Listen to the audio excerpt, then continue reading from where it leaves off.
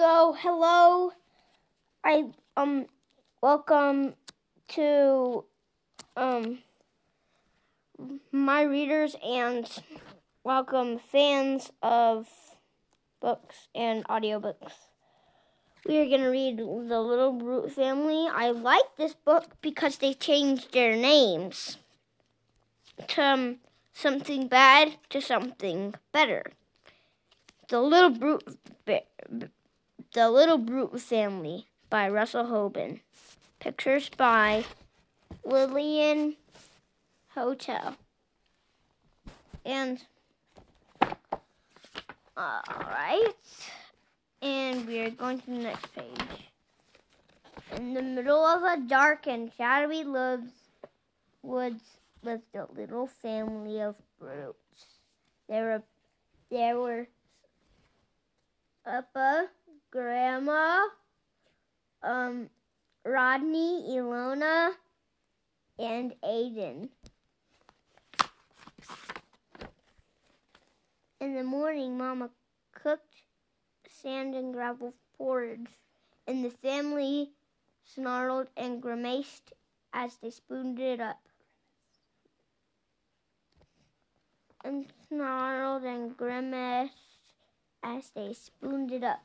No one said please, no one said thank you, no one said how delicious, because it was not delicious.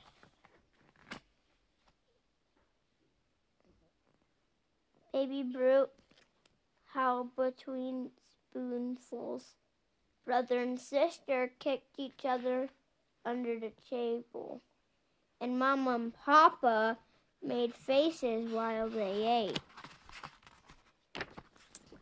After breakfast, Papa Brute took up a sack and went to gather sticks and stones. Mama stayed home to thump the furniture and bang the pots and scold the baby. And brother and sister pushed and shoved and punched and pinched their way to school. In the evenings, Mama served a few sticks and stones, and the family ate it with growls and grumbling. But then they groaned and went to sleep. That was how they lived. They never laughed and said delightful. They never smiled and said how lovely.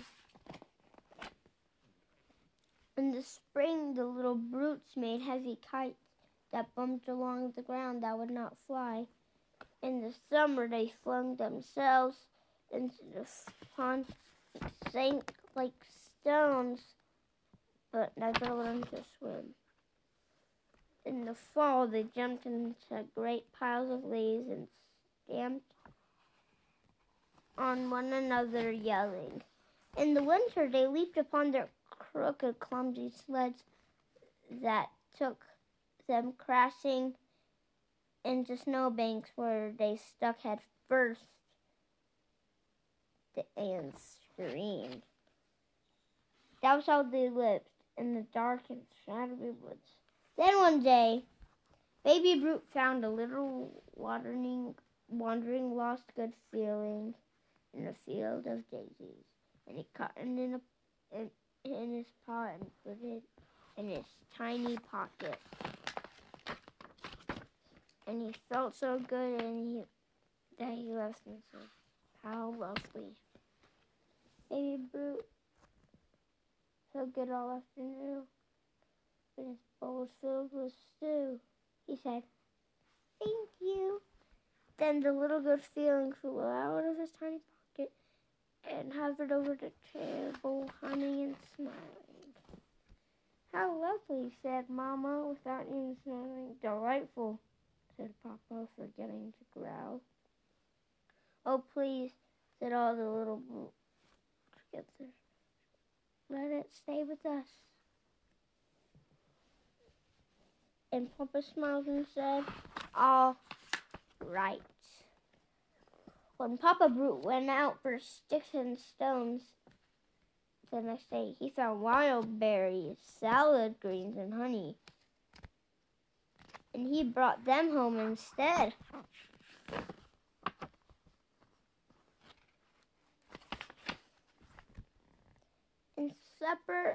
At supper, everyone said how delicious, because it was delicious. And everyone said please and thank you, and they never ate stick and stone stew again. Then the little good feeling stopped wandering and stayed with the little Brooks family. All right. When springtime came, the little Brooks made bright new kites that flew high in the sky. In the summer, they swam beautifully. In the fall, they gathered nuts and acorns.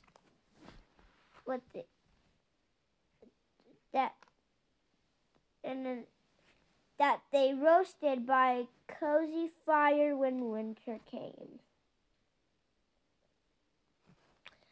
And in the evening, they sang songs together. The little good feeling stayed and stayed and never went away.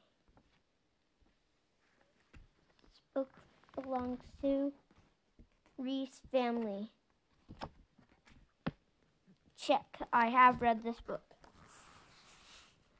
Don't miss Harry Cat and Tucker Mouse starring Harry. My mother said he was gone for good, but I thought if I wrote to Santa Claus.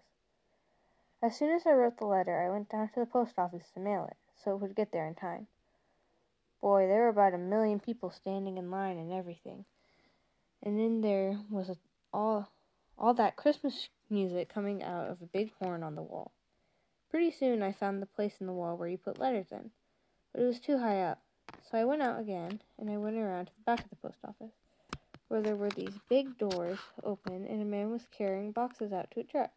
There must have been 1 million boxes. I never saw so many. But there was nobody there but him. He was kind of tall and thin. His face was dirty from where he kept rubbing his hands across it. He had freckles and his ears stuck out. I don't know how old he was. Pretty old. 25, I guess, like my father. He kept picking up these boxes and throwing them on the truck. And he didn't see me, so I yanked on his coat. Here's a letter, I said. The place out there where you're supposed to put it in is too high up. He was lifting this big box, and he stopped and looked at me. It was kind of a mad look. Then he looked down at the letter, and he made a noise like my father at the time he never saw the skate I left in the hall until he kind of slid downstairs on it. That's what I've been waiting for, he said. A letter to Santa Claus. He kind of groaned. It might interest you to know that we have sent out 143,000 pieces of mail in the past week, and there will be at least twice that much in the next few days before Christmas. This makes my day complete. I was glad he was glad, even if he didn't look so happy. He didn't take the letter, so I held it out again. Will it get there right away? I said. It's important. How old are you? He said. He still sounded mad. 6, I said. Well, 5. What's your name? He said. Joe, I said. Look, Joe, he said. He sure looked like he was going to yell at me, but all of a sudden he didn't. Like my father the time I took his shaving soap to make some frosting for my mud pies. Joe, I can't take your letter, he said. Believe me, it won't go anyplace. I mean, Santa Claus has already left the North Pole, see? So he can't get any more letters. So just take it back to your folks. They'll take care of it for you. He didn't understand anything. Look, I haven't got folks, he said. I mean, I've got a mother, but she works all day in the store, and I have to stay with Miss Henderson next door all the time after I get back from school. That's what I wrote in the letter. I want my father to come home. Where'd he go? He looked at me kind of funny, like he was waiting for something. He was sure dumb. He just went away, I said. He just got hurt in an accident and then he went away. My mother said he won't ever come back anymore, but I want to surprise her. He's got to come back for Christmas on account of he promised I would get some marbles and a baseball glove and a football and an electric train. Last year I wasn't old enough, but I am now. The way he acted, you'd think he didn't hardly even listen to what I said. He didn't even say anything. He just kept on looking at me. And after a while, he kind of shrugged. Look, Joe, he said. He sounded real tired all of a sudden. I'm busy. I'm sorry. Go home, will you? I can't take your letter. Sure you can, I said. It's got a stamp on it. What's the matter with him anyway? He was starting to pick up all those boxes again, so I just put it on this table where there were about 1,000,000 letters, and I walked out. I'll be back pretty soon, I said. Tomorrow, I guess there'll be an answer for tomorrow. I guess there'll be an answer for tomorrow, by sure.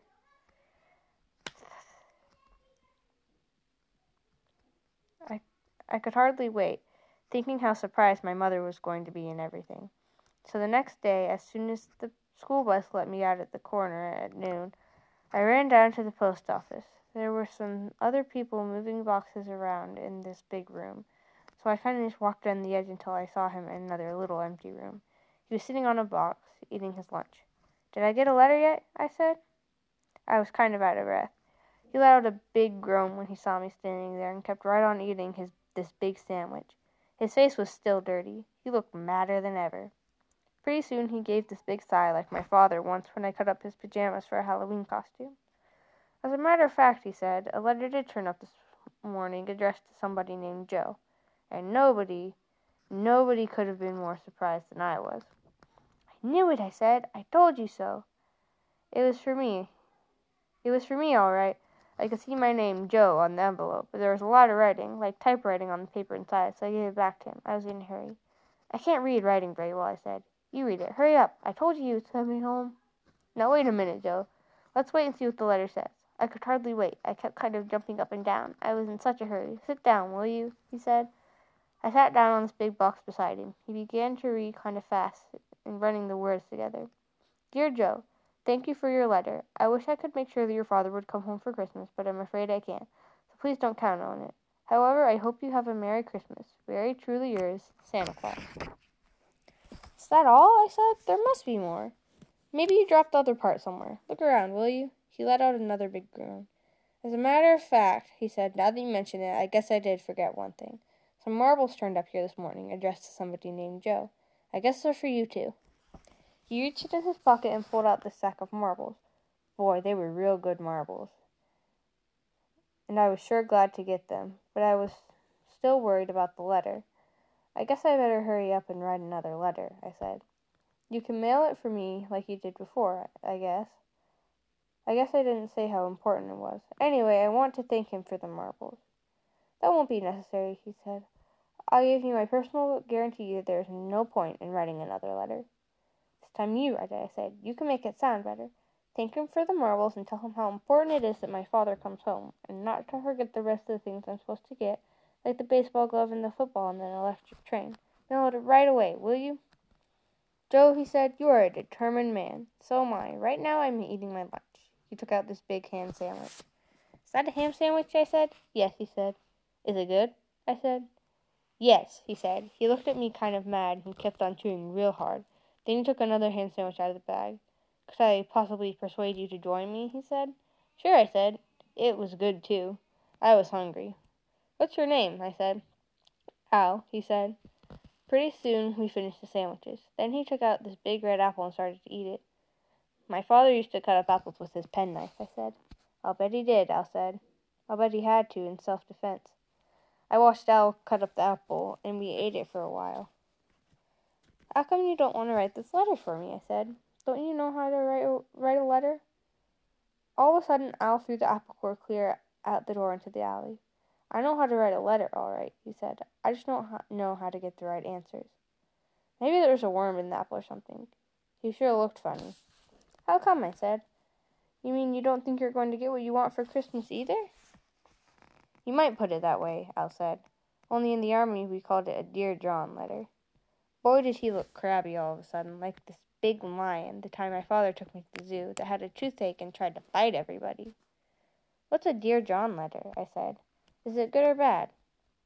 I guess it was this letter that made him look so mad all the time. Now he picked up an orange and threw it out the door without even eating it or anything. What was the matter with him anyway? "Let's just skip it, Joe," he said pretty soon. "All it means is that a girl married somebody else." "Girls are sure dumb," I said, "playing with dolls and kissing people and everything. I hate girls." "Hold that thought, Joe," Al said. "It may come in handy later on." "If you're in the army, how come you work in the post office?" I said. "I got rotated home last month," Al said. "I needed a job. The post office needed an extra clerk for the Christmas rush. We were made for each other. He crumpled up his lunch bag and threw it out the door. Boy, he sure had good aim. I bet he could have been a big league pitcher or something if he wanted to. Look, Joe, he said, recess is over. If you have plans for this afternoon, don't let me detain you. Well, I guess I better get home on account of Miss Henderson will have a fit, I said.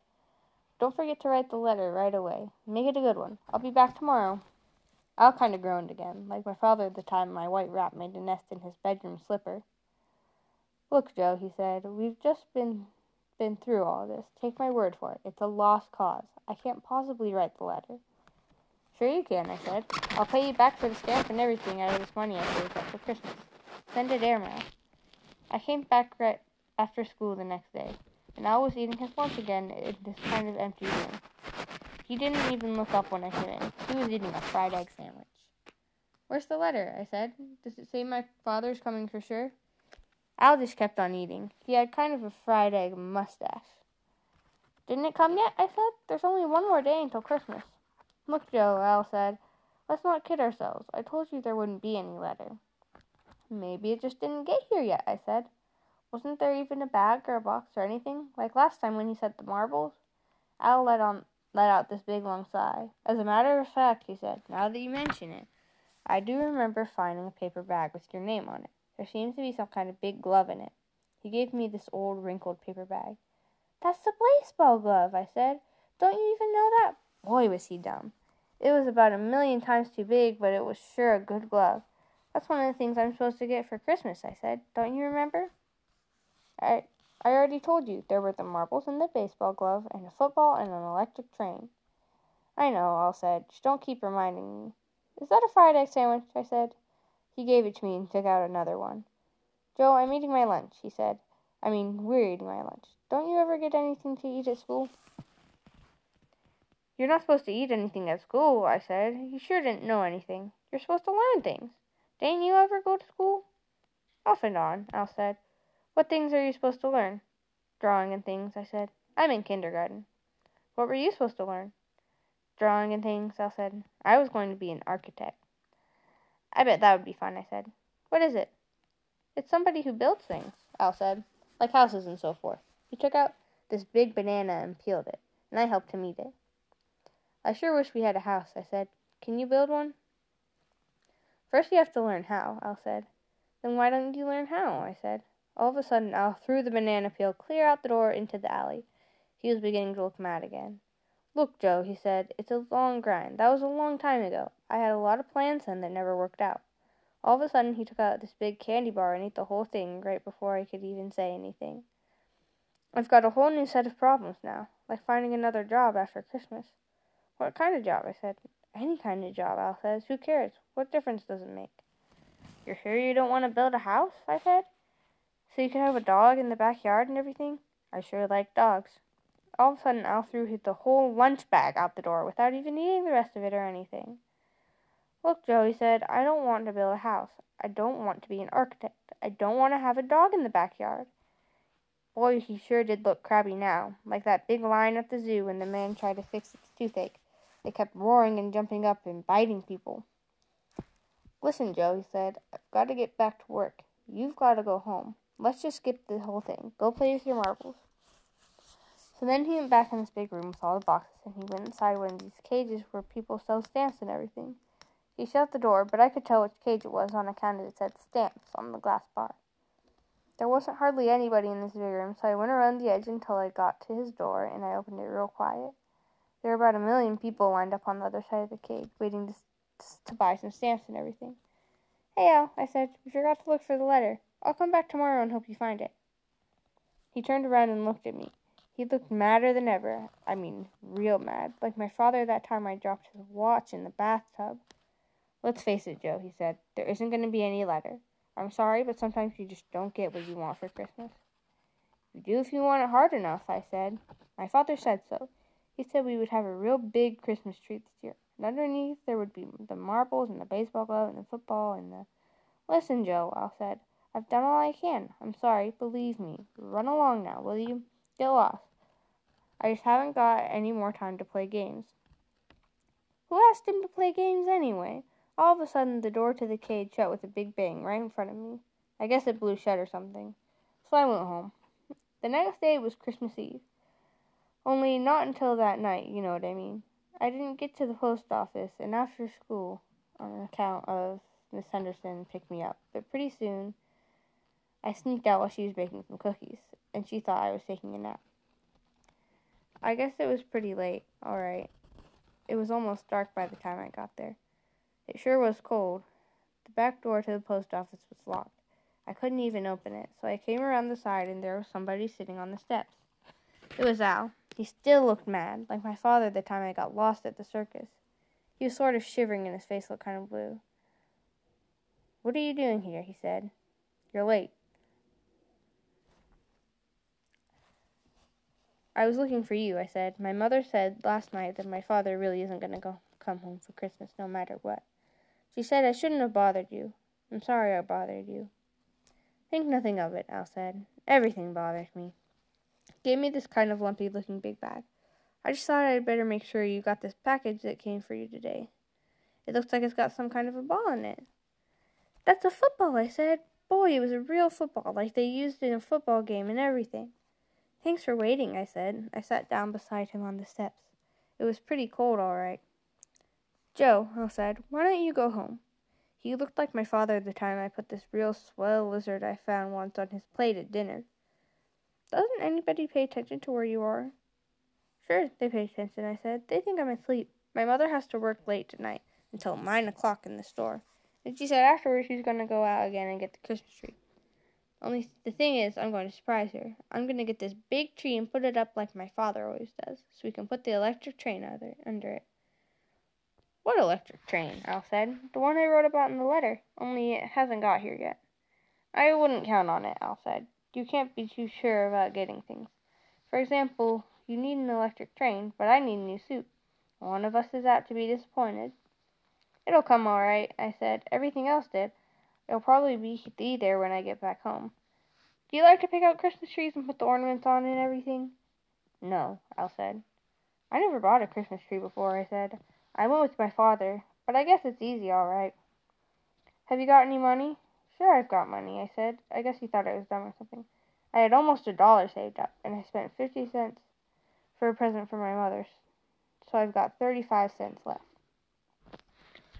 All of a sudden, Al looked like he was getting mad again, or tired or something.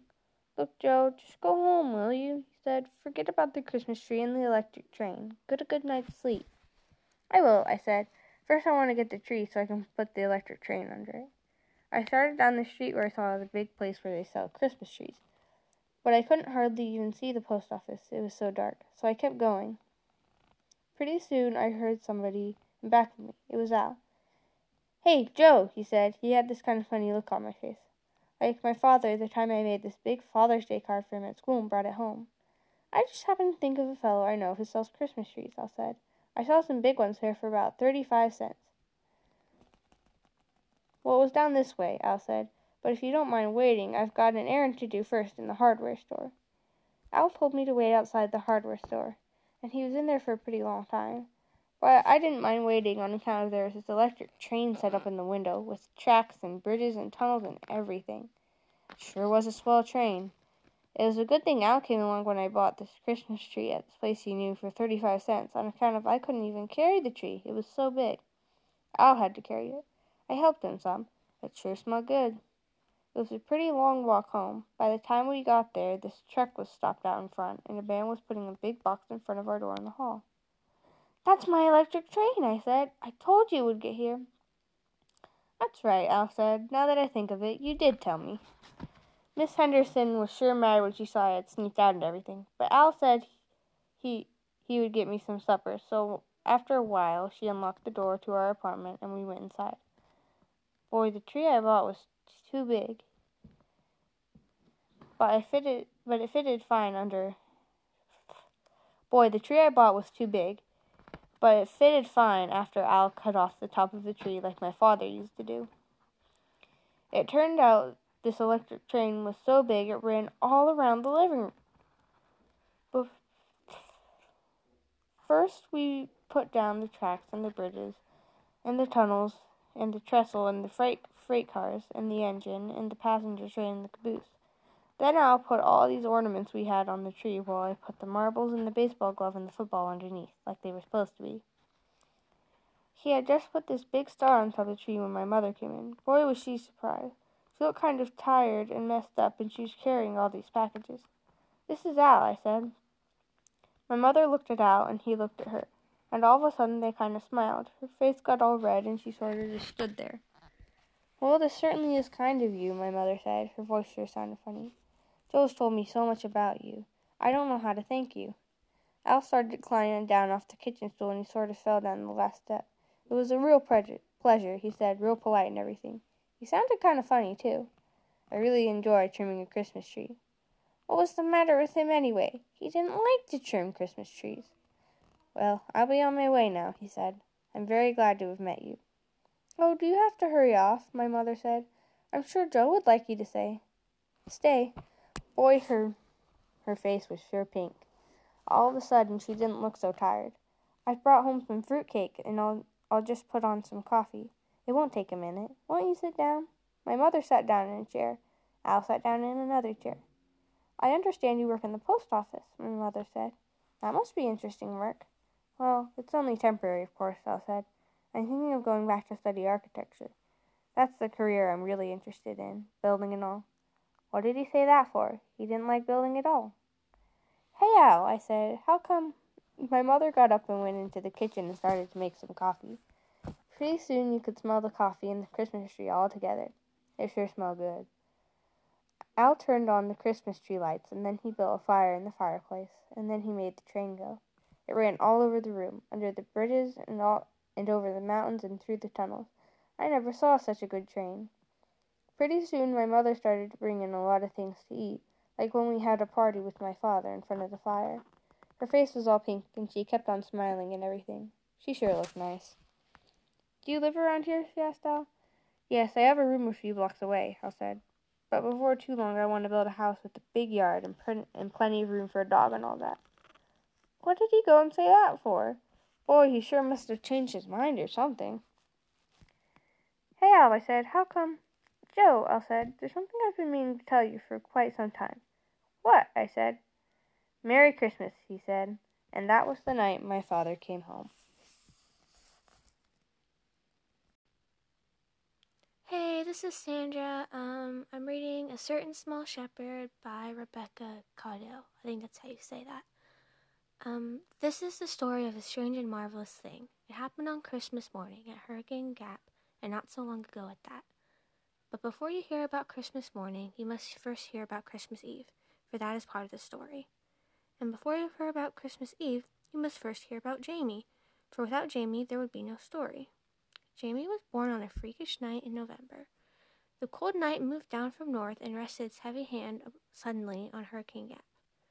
Within an hour's time, the naked earth turned brittle. Line Fork Creek froze solid in its winding bed and lay motionless, like a string dropped at the foot of Pine Mountain. Nothing but dark wind was abroad in the hollow. Wild creatures huddled in their dens, cows stood hunched in their stalls, housewives stuffed the cracks underneath their doors against the needling cold, and men heaped oak and apple wood on their fires. At the foot of Gap where Jamie's house stood, the wind doubled its fury. It battered the doors of the house, it rattled the windows, it wailed like a banshee in the chimney. "It's bad luck trying to break in," moaned Jamie's mother, and turned her face to her pillow. "Bad luck has no business here," Jamie's father said bravely. He laid more logs on the fire. Flames licked at them and roared up the chimney. But through the roaring, the wind railed thin and high. Father took the newborn baby from the bed beside its mother and sat holding its knee. "Sarah," he called, "you and Honey come see Jamie." Two girls came from the shadows of the room. In the firelight they stood looking at the tiny wrinkled red face inside the blanket. "He's such a little brother," said Sarah. "Give him time, he'll grow," said Father proudly. "When he's 3, he'll be as big as Honey. When he's 6, he'll be as big as you. You want to hold him?" Sarah sat down on the stool Father laid in the bundle in her arms. Honey stood beside Sarah. She pulled back the corner of the blanket. She opened one of the tiny hands, laid one of her fingers in it. She smiled at the face in the blanket. She looked upward, smiling at Father. But Father did not see her. He was standing beside his mother, trying to comfort her. That night, Jamie's mother died. Jamie ate and slept and grew. Like other babies, he cut teeth. He learned to sit alone and to crawl. When he was a year old, he toddled around like other 1-year-olds. At 2, he carried around sticks and stones like the other 2-year-olds. He threw balls, he built towers with blocks, and he knocked them down. Everything that other 2-year-olds could do, Jamie could do, except for one thing. He could never talk.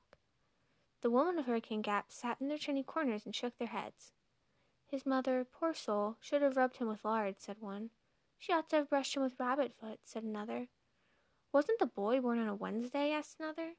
Wednesday's child is full of woe, she quoted from an old saying. Jamie gets everything he wants by pointing, explained father. Give him time, he'll learn to talk. At 3, Jamie could unzip his pants and tie his shoes. At 4, he followed father to the stable and milked the kitten's pan full of milk. But even at 4, Jamie could not talk like other children. He could only make strange grunting noises. One day, Jamie found a litter of new kittens in a box under the stairs. He ran into the cornfield to tell father. He wanted to say he had been feeling around a box for a ball he'd lost, and suddenly his fingers felt something warm and squirmy, and there was all those kittens. But how could you tell somebody something when if you opened your mouth you could only grunt? Jamie started running. He ran till he reached the orchard. He threw himself face down on the tall grass, kicked his feet on the ground. One day, Honey's friend came out to play hide and seek. Jamie played with them, because seeing Clive was the oldest, he shut his eyes first and counted to 50, while the other children scattered and hid behind trees in the yard and corners of the house. After he had counted to 50, the hollow rang with cries. 1, 2, 3 for Millie. 1, 2, 3 for Jamie. 1, 2, 3 for Honey. 1, 2, 3, I'm home free. It came Jamie's turn to shut his eyes. He sat on the doorstep, covered his eyes with his hands, and began to count. Listen to Jamie, Clive called to the other children. The others listened. They all began to laugh. Jamie got up from the doorstep. He ran after the children. He fought them with both fists and both feet. Honey helped him. Then Jenny ran away to the orchard and threw himself face down in the tall grass and kicked the ground. Later, when father was walking through the orchard, he came across Jamie lying in the grass. Jamie, said father, there's a new calf in the pasture. I need help me bring it to the stable. Jamie got up from the grass. He wiped his eyes. Out of the orchard and across the pasture, he trudged at father's heels. In the far corner of the pasture, they found the cow. Beside her, on wobbly legs, stood the new calf. Together, father and Jamie drove the cow and calf to the stable, into an empty stall. Together, they brought nubbins from the corn nib to feed the cow. Together, they made the bed of clean hay for the calf. Jamie, said father the next morning, I need you to help plow the corn. Father harnessed the horse and lifted Jamie into the horse's back. Away to the cornfield they went, father riding in front of the horse, Jamie riding, holding tight to the mane. While father plowed, Jamie walked in the furrow behind them. When father lays back in the shade for permission to treat a rest, Jamie laid beside him. Father told Jamie the names of the birds flying overhead. The turkey vulture lifting and tilting its uplifted wings against the white clouds, the carrion crow flapping lazily and sailing, and the sharp-shinned hawk gliding to rest in the woodland. The next day, Jamie helped father set out sweet potatoes. On the other days, he helped father trim fence rows and mend fences. Whatever father did, Jamie helped him. One day, father drove the car out of the shed and stopped in front of the house. Jamie, he called, jumped in. We're going across Pine Mountain. Can I go too? Asked Honey. Not today, said father. I'm taking Jamie to see a doctor. The doctor looked at Jamie's throat. He listened to Jamie grunt. He shook his head. You might want to see Dr. Jones, he said.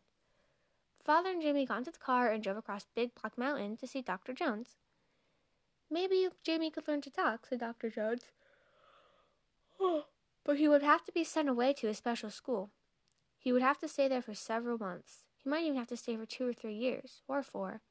It's a long time, said Dr. Jones. And the pocket is empty, said father. So father and Jamie got in the car and started home. Usually, father talked to Jamie as they drove along. Now they drove all the way across Big Black and across Pine without a word. In August, every year, school opened at Hurricane Gap. On the first morning of school, the year that Jamie was 6, father handed him a book, a tablet, a pencil, a box of crayons, all shiny and new. You're going to school, he said. I'll go with you this morning. The neighbors walked them watching down the road together, toward the one-room schoolhouse. Poor foolish father, they said, and shook their heads. Trying to make somebody out of that no-account boy. Miss Creech, the teacher, shook her head too. With so many children, so many classes, so many grades, She hadn't time for a boy that couldn't talk, she told Father. What will Jamie do all day long? She asked. He will listen, said Father. So Jamie took his tablet, his pencil, his book of crayons, and sat down in an empty seat in the front row. Every day Jamie listened. He learned the words and the pages of the book. He learned how to count. He liked the reading and counting, but the part of school that Jamie liked the best was the big piece of paper Miss Creech gave him every day. On it he printed words in squares, like the other children. He wrote numbers, he drew pictures, and he colored them with crayons. He could say things on paper. One day, Miss Creech said Jamie had the best paper in first grade. She held it up for all the children to see. On sunny days on the playground, the children played ball games in 3D duck-on, games a boy can play without talking. On rainy days, they played indoors. One rainy day, the children played a guessing game. Jamie knew the answer that no child could guess, but he couldn't say the answer. He didn't know how to spell the answer. He could only point to show that he knew the answer. That evening at home, he threw his book into the corner. He slammed the door. He pulled Honey's hair. He twisted the cat's tail. The cat wailed and leaped under the bed. Jamie, said Father, cats have feelings, just like boys. Every year, the people of Hurricane Gap celebrated Christmas in the white steepled church that stood across the road from Jamie's house. On Christmas Eve, the boys and girls gave a Christmas play. People came to see it, from the other side of Pine Mountain and from the head of every creek and hollow. Miss Creech directed the play.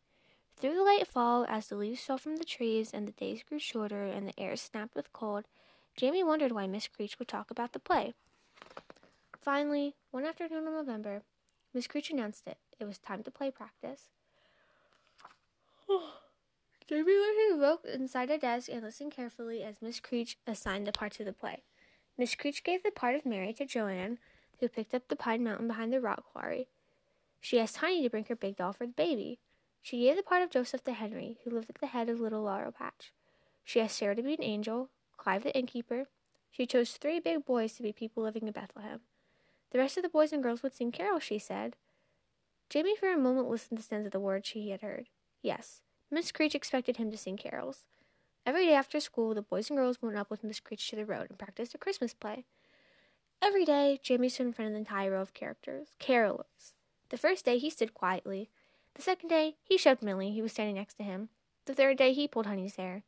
The fourth day, when carols began singing, Jamie ran to the window, grabbed a ball from the sill, and bounced it across the floor. Wait a minute, children, Miss Creech said to the children. She turned to Jamie. Jamie, she said, how would you like to be a shepherd? He's too little, said one of the big shepherds. No, he isn't, said Sarah. If my father was a shepherd, Jamie would help him. That afternoon, Jamie became a small shepherd. He ran a crumb after practice to tell Father. Father couldn't understand what Jamie was telling him, but he knew that Jamie had been changed into someone important. One afternoon at clay practice, Miss Creech said to the boys and girls, forget who you are, Joanne and Henry, and Sarah and Clive and Jamie. Remember that you are Mary and Joseph, an angel and innkeeper, a shepherd, and strange things are happening in the hollow where you live. That night at bedtime, Father took the big Bible off the table. Sarah and Honey and Jamie gathered around the fire. Over the room in a hushed tale as Father read, and there were the same country shepherds abiding in the fields, keeping watch over their flocks by night. And lo, the angel of the world came upon them, and the glory of the Lord shone around them, and they were sore afraid. And the angel said unto them, fear not, behold, I bring you good tidings of joy, which will be to all people. And it came to pass, as the angels were gone away from heaven, the shepherds said to one another, let us go now into Bethlehem, and see this thing which is come to pass, what the Lord hath made known unto us. And they came with haste, and found Mary and Joseph and the babe lying in a manger. Christmas drew near. At home in the evenings, when they had finished studying their lessons, the boys and girls of Hurricane Gap made decorations for the Christmas tree that would stand in the church. They glued together strips of bright-colored paper in long chains and whittled stars and baby lambs' camels out of wild cherry wood. They strung long strings of popcorn. Jamie strung a string of popcorn. Every night, as Father read from the Bible, Jamie added more kernels to his string. Jamie, are you trying to make a string long enough to reach the top of Pine Mountain? Asked Tiny one night. Jamie did not hear her. He was far away on the hillside, tending sheep, and even though he was a small shepherd and could only grunt when he tried to talk, an angel wrapped around with dazzling light was singing out to him to tell him a wonderful thing had happened in the hollow in the cow stall. He fell asleep, stringing his popcorn and listening. In the corner of the room where the fire burned, Father pulled up from under his bed the trundle bed, which in Jamie slept. He turned back the covers, picked Jamie up from the floor, and laid him gently in the bed. The next day, Father went across Pine Mountain to the store. When he came home, he handed Sarah a package. It was in white cloth of 4 colors: green, gold, white, and red. "Make Jimmy a shepherd's coat, like the picture of the Bible," Father said to Sarah. Father went into the woods and found a crooked limb of tree. He made it a shepherd's crook for Jamie.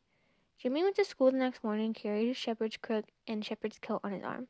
He would wear his coat and carry his crook when the boys and girls practiced to play. All day, Jimmy waited patiently to practice the play. All day he sat listening, but who could tell whose voice he heard? It might have been Mrs. Screech. It might have been an angel. 2 days before Christmas, Jamie's father and Clive's father drove down in the pickup truck along the Trace Branch Road, looking for a Christmas tree. On the mountainside, they spotted a juniper growing broad and tall and free. With axes, they cut it down. They snaked it down the mountainside and loaded it into the trunk. Father had opened the doors of the church wide open to get in the tree inside. It reached the ceiling. Frost blueberries shone on its feathery green branches. The air around smelled of spice. That afternoon, the mothers of Hurricane Gap and Miss Creech and all the boys and girls gathered at the church to decorate the tree. In the tip-top of the tree, they fastened the biggest star. Among the other branches, they hung other stars and baby lambs and camels wooded out of wild cherry wood.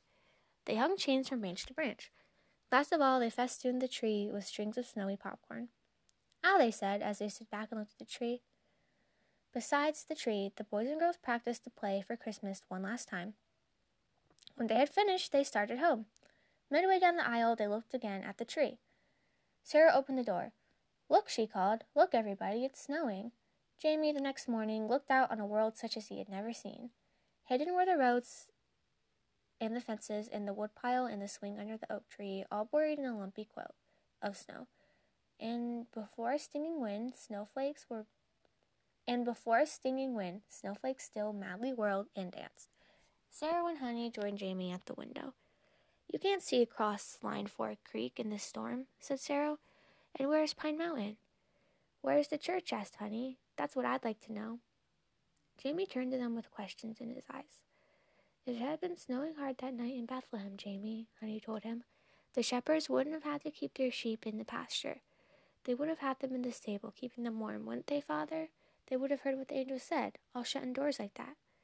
"When angels have something to tell shepherds," said Father, "they can find him in any place, in any sort of weather. If a shepherd is listening, he will hear." At 11 o'clock, the telephone rang. "Hello," said Father. Sarah and Honey and Jamie heard Mrs. Creech's voice. "I just got the latest weather report. The storm is going on all day, and into the night. Do you think—" The telephone started ringing, and once it started to ring, it wouldn't stop. Everyone in Hurricane Gap listened. The news they heard was always bad. Drifts 10 feet were piled up along Trace Branch Road. The boys and girls at Little Laurel Patch couldn't get out. Joseph lived in Little Laurel Patch. They rode up to the rock quarry. Mary couldn't get down the mountain, and then the telephone went silent, dead in the storm. Meanwhile, the snow kept up its crazy dance before the wind. It drifted in great white mounds across the road and into the fence rows. Nobody but a foolish man would take a road to a day like this. At dinner, Jamie sat at the table, staring at his face. Shepherds must eat, Jamie," said Father. "Honey and I don't feel like eating either, Jamie," said Sarah. "But see how Honey is eating?" Jamie stared at his place. "You know what?" asked Sarah. "Because we're all disappointed, we won't save the Christmas stat cake for tomorrow. We'll have a slice today, as soon as you eat your dinner, Jamie." Still Jamie stared at his plate. He did not touch his food. "You think that play was real, don't you, Jamie?" said Honey. "It wasn't real. It was just a play we were giving, like some story we'd make up." Jamie could hold his sobs no longer. His body heaved as he ran to Father. Father laid an arm on Jamie's shoulders. "Sometimes, Jamie," he said, "angels say to shepherds, 'Be of good courage.'" On through the short afternoon, the storm raged. Father heaped more wood onto the fire. Sarah sat in front of the fire, reading a book. Honey cracked hickory nuts on the stone hearth. Jamie sat. "Bring the popper, Jamie, and I'll pop some corn for you," said Father. Jamie shook his head. "Want me to read to you?" asked Sarah. Jamie shook his head. "Why don't you help Honey crack hickory nuts?" asked Father. Jamie shook his head. "Jamie still thinks he's a shepherd," said Honey. After a while, Jamie left the fire and stood at the window, watching the wild storm. He squinted his eyes and stared. He motioned to his father to come and look.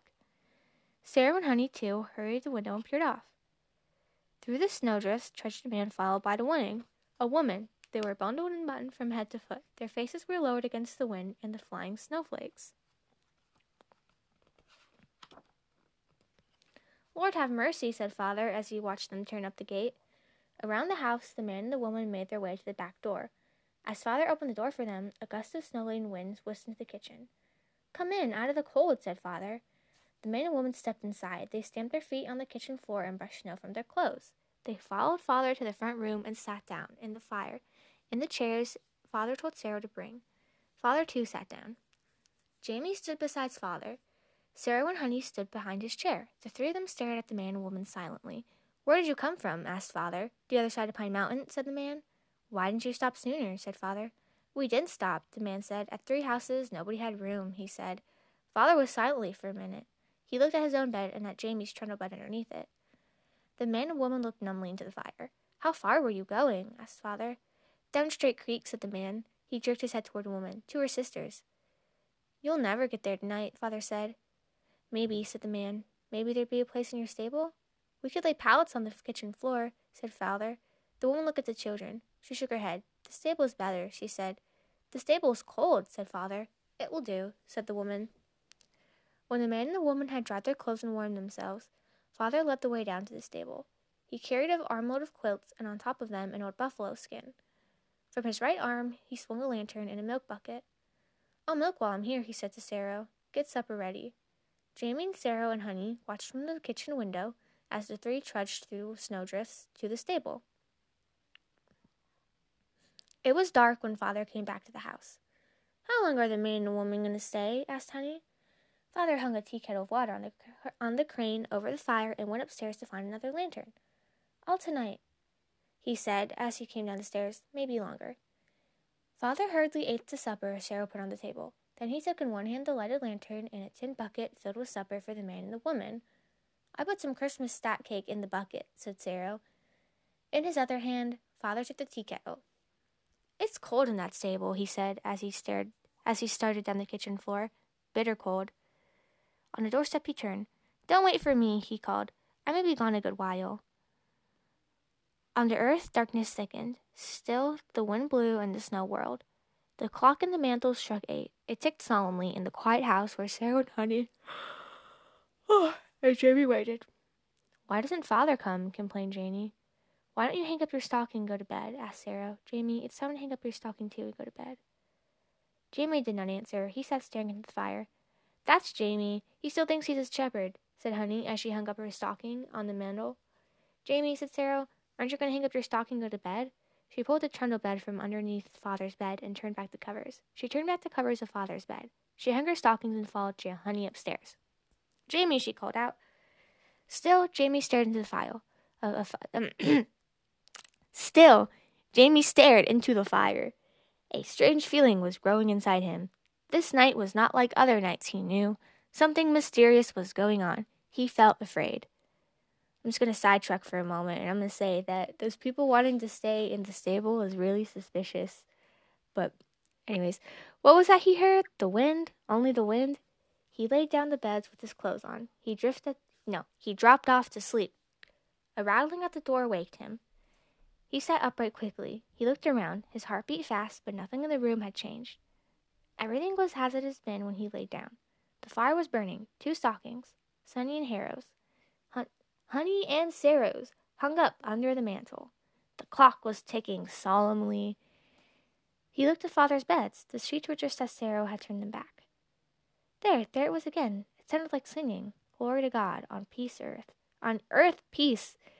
Jamie breathed hard. Had he heard that, or had he only sung it to himself? "Get up, Jamie," he heard Father saying. "Put on your clothes quick."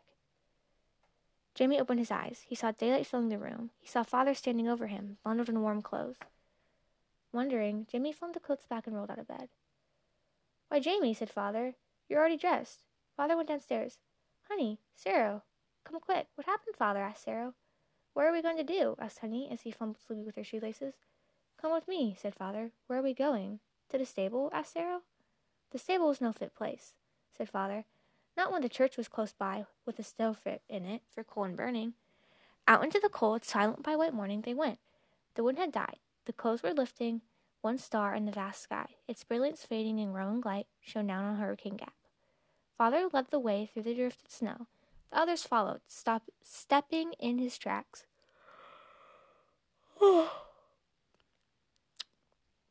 As Father pushed open the church door, the fragrance of the Christmas tree rushed at them. The potbelly stove glowed red with the fire within. Muffling his footsteps, Father walked quietly up the aisle. Wonderingly, the others followed.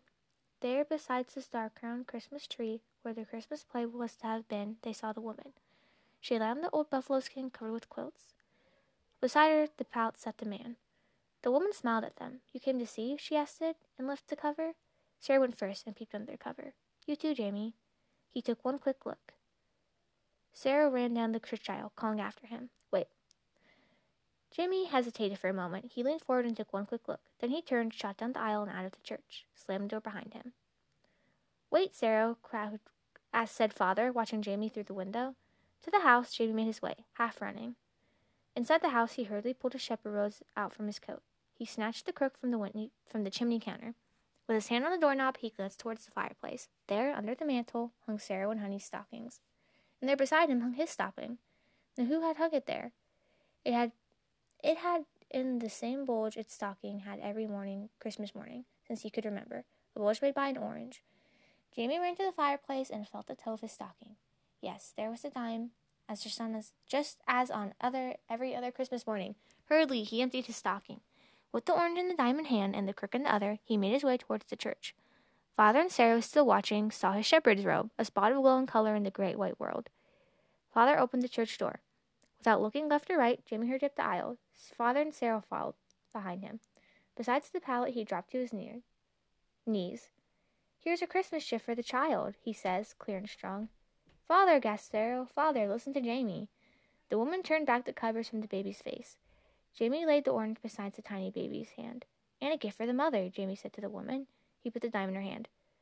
"Surely," the woman spoke softly, "the Lord lives on this day." "Surely," said Father, "the Lord does live on this day, and all days. He is loving and merciful and good." In the hush that followed, Christmas in all its joy and majesty came to Hurricane Gap. And it wasn't so long ago at that. The end. That was the story. And I messed it up a lot of times because I'm not super great at reading out loud, but it's okay. I thought it was a good story. I thought it was nice that he really wanted to be a shepherd the whole time, and then he got his little moment at the end.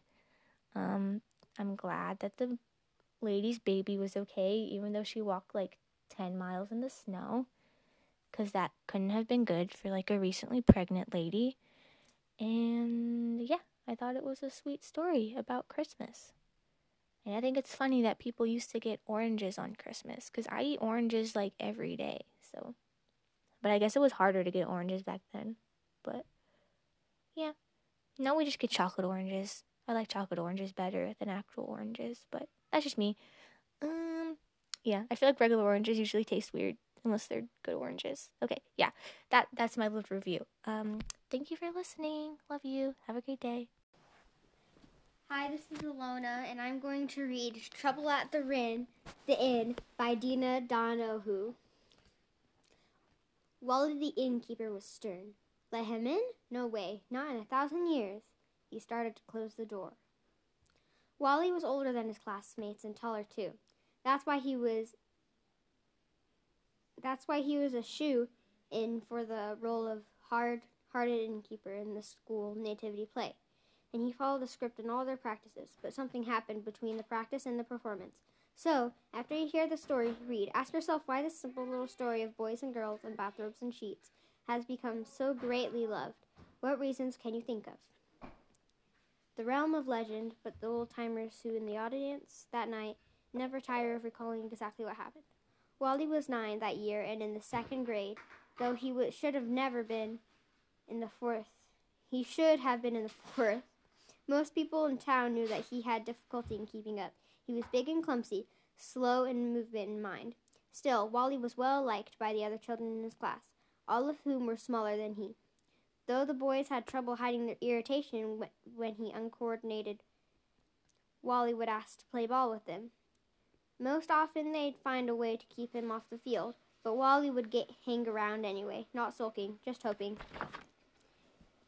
He was always a helpful boy, a willing and smiling one, and the natural protector, paradoxically, of the underdog. Sometimes, if the older boys chased the younger ones away, it would always be Wally who'd say, "Can't they stay? They're no bother." Wally fancied the idea of being a shepherd with a flute in the Christmas pageant that year, but the play's director, Miss Lombard, assigned him to a more important role. After all, she reasoned the innkeeper did not have too many lions, and that Wally's size would make his refusal of lodging to Joseph more forceful. And so it happened that usual large partition audience gathered for the town's Yuletide extravaganza of the crooks and creaks of beards, crowns, halos, and a whole stage full of squeaky voices. No one on stage or off was more caught up in the magic of the night than Wallace, purely. They said that later he stood in the wings and watched the performance with such pleased, good innkeeper. With such fascination that from time to time Miss Lombard had to make sure he didn't wander on stage before his cue. Then the time came when Joseph appeared slowly, tenderly, guiding Mary to the door of the inn. Joseph knocked hard on the wooden set into the painted black backdrop. Wally the innkeeper was there waiting. "What do you want?" Wally said, swinging the door open with a brusque gesture. "We seek lodging." "Seek it elsewhere." Wally looked straight ahead, but spoke vigorously. "The inn is filled. Sir, we have asked everywhere in vain. We have traveled far and very weary. There is no room in the inn for you." Wally looked properly stern. "Please, good innkeeper, this is my wife, Mary. She is heavy with child and needs a place to rest. Surely you must have some small corner for her. She is so tired." Now for the first time the innkeeper relaxed his stiff stance and looked down at Mary. With that, there was a long pause, long enough to make the audience a bit tense with embarrassment. "No, begone," the prompter whispered from the wings. "No," Wally repeated automatically, "begone." So Joseph sadly placed his arm around Mary, and Mary laid her head upon her husband's shoulder. The two of them started to move away. The innkeeper did not return inside his inn, however. Wally stood there in the doorway, watching the forlorn couple. His mouth was open, his brow creased with concern, his eyes filling unmistakably with tears. And suddenly, this Christmas pageant became different from all others. "Don't go, Joseph," Wally cried out. "Bring Mary back." And Wallace Purling's face grew into a bright smile. "You can have my room." Some people in town thought that the pageant had been ruined, yet there were others, many, many others, who considered it the most Christmas of all Christmas pageants they have ever seen. I like this book because it was fun that they switched the story up a little bit more. And I like that they turned it into a play with normal second graders. Thank you for listening.